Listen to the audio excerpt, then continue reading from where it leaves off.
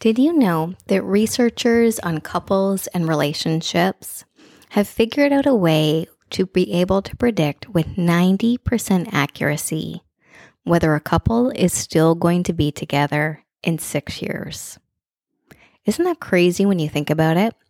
And what they discovered was that we have 3 main ways of responding to our partners when our partners are trying to talk with us or interact with us.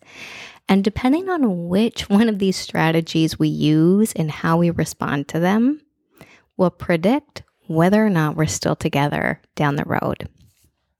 You are listening to Bold as Love, the podcast. I'm your host, April Boyd. And if you're new here, I'm a psychotherapist, coach, breathwork facilitator. And this podcast is a place where we talk about how we show up and speak up in our relationships, in our conversations, and in our lives with as much kindness, courage, and confidence as possible so that we're building a life that feels like the one we want to live, that feels like it belongs to us and is not just about over-functioning, over-giving, and overthinking about what everybody else needs and wants from us. So thank you so much for being here. I really appreciate it. So if you've been following me on Instagram, I'm at With Love April, if you want to connect with me there. But if you were following me there, you maybe saw a few weeks ago, I went and did this training and it was so good. So I had been wanting to go and do this training with the Gottman Institute for quite a while now because their approach to couples therapy seems to be so effective, particularly, if I'm being really honest, particularly with men. It's like it just connects really well, or at least it did for my partner, with this practical, just really practical and effective kind of strategies. So when I saw this training that was coming up fairly close to where I live, I instantly booked my train, and I was like, I'm absolutely getting there to go and do this training because I know it'd be so good, not just for the couples that I work with and support, but also like life, my own relationships, because the stuff is so powerful. It's so interesting and effective. And when you really think about it, aren't our relationships kind of the most important thing, right? I always kind of feel like our relationships are like the houses we live in. This is really where we do our work. This is where we do the greatest amount of our personal development work. This is where we work out our triggers. This is where we work out our growth. It's in our relationships. So for me, I'm just always fascinated with trying to explore that and understand that in new ways. Sometimes to my own partner's exhaustion and frustration, but that's a whole other story. So nonetheless, on day 1 of this Gottman training, it was so neat because they shared some really fantastic research with us. And as much as, if you know my work, sometimes I like the woo, I like the deep, I like the, esocentric kind of way of thinking about things at times. But I also like the facts, figures, and data. I want to know why something is effective and why something works in our therapy sessions or in our lives. And so it was really exciting to me that during this Gottman training, what they talked about was all of these huge amount of research that they had done. The Gottmans had studied, get this, over 3,000 couples over the course of 40 years. 40 years of studying, researching, looking at what makes relationships work and what makes them fail. And what I also really liked was that this research, they studied everybody. They studied old couples, new parents, older parents, gay couples, straight couples, all colors, all socioeconomic demographics. So they took this work seriously of really trying to understand, what it was that they were seeing and if there were some universal concepts in that. And what they found was that I found so interesting is that one of the key predictors of divorce that they found was so small, seemed like such a small thing, but what they discovered was that divorced couples only did this small thing 30% of the time. And this is what led to the erosion of the emotional connection in their relationship and eventually led to a breakdown of the marriage within 6 years. So here's the 3 things, because basically what the Gottmans figured out was that when somebody is talking to you, trying to interact with you, it is always a bid for connection. And there's one of 3 ways that people respond when they hear that bid for connection. And depending on which way you respond, you are possibly either paving the road towards the relationship breakdown or keeping it strong and good. So the other interesting concept, and I just want to share this before I tell you about the 3 things exactly. I had actually read this ages ago with the Gottman work, where they talked about how anytime your partner speaks to you, it's a bid for connection. Anytime your partner says anything to you, no matter how insignificant it is what they're saying, it is a reach towards the relationship. It is a reach towards you. And knowing this for me was really powerful because it made me more aware of these little habits, right? And made me more aware of how I'm responding to my partner. So the Gottmans say there's 3 ways of how we respond. 1, turning towards. 2, turning away. And 3, turning against. Let me explain to you what these mean. Turning towards.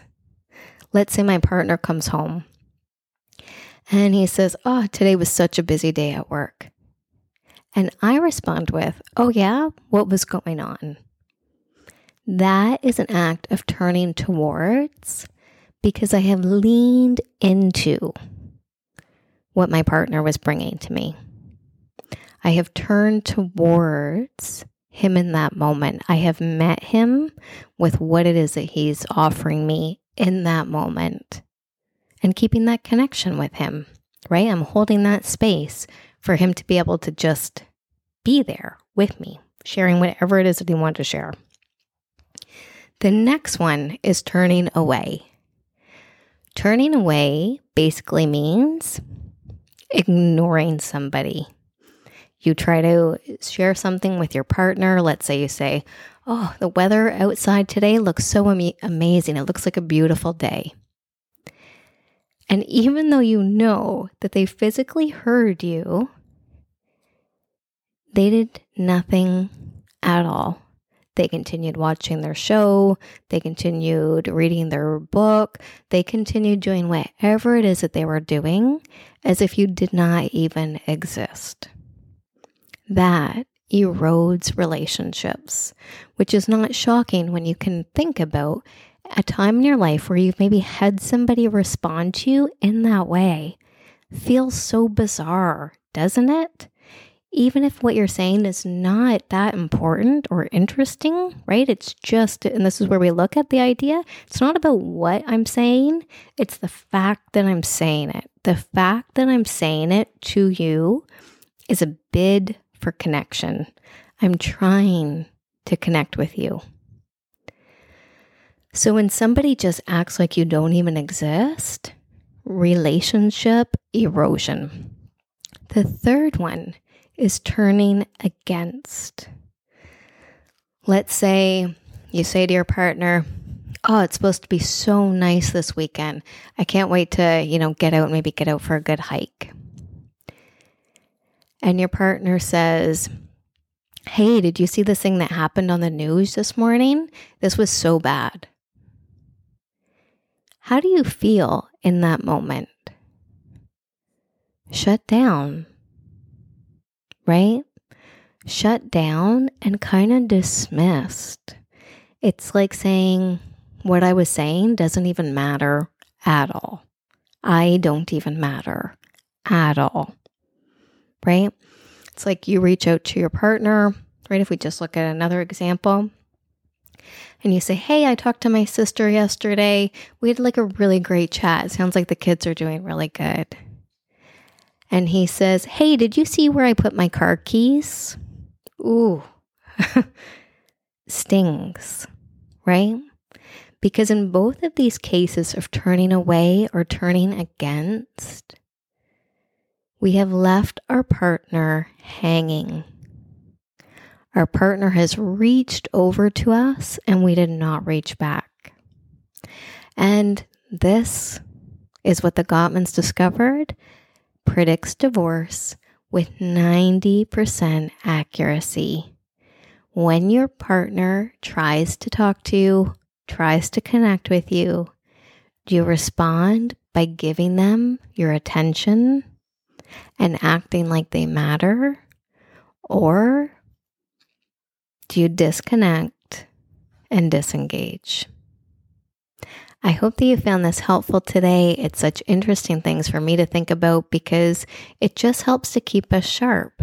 It just helps us to keep away, these little negative habits that don't necessarily seem like that big of a deal in that moment, but cumulatively, over time, erode that connection, erode our sense of being valued and wanted in a relationship.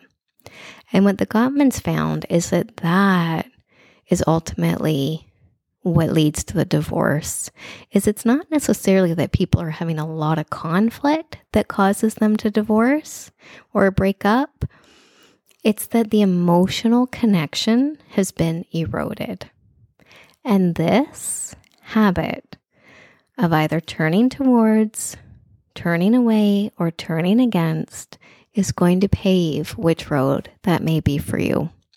So just something to think about. I would love to hear your thoughts on this. And I would love for you to try this out this week. Try it out tonight. Notice when you're reaching out to your partner, how they're responding. And you might need to teach them this a little bit. If you're in a period of disconnection or you're in a period of, let's say, just really stressed and really busy, right? You can help your partner to meet you there. We don't always have to take it as a sign of panic and worried and thinking that our relationship is doomed. These are just opportunities for awareness and repair so that we can take care of those small little things before they become really big problems. So thank you so much for listening. If you found this podcast helpful, the best way that you can show your appreciation to a podcaster is to share this podcast with somebody else who also might enjoy listening to this as well. It would mean so much to me if you sent this podcast and recommended it to a friend, if it's something that you have benefited from, or if you took a screenshot of it and tagged me on Instagram. I'm @WithLoveApril. Thanks so much for listening. I'll see you next time.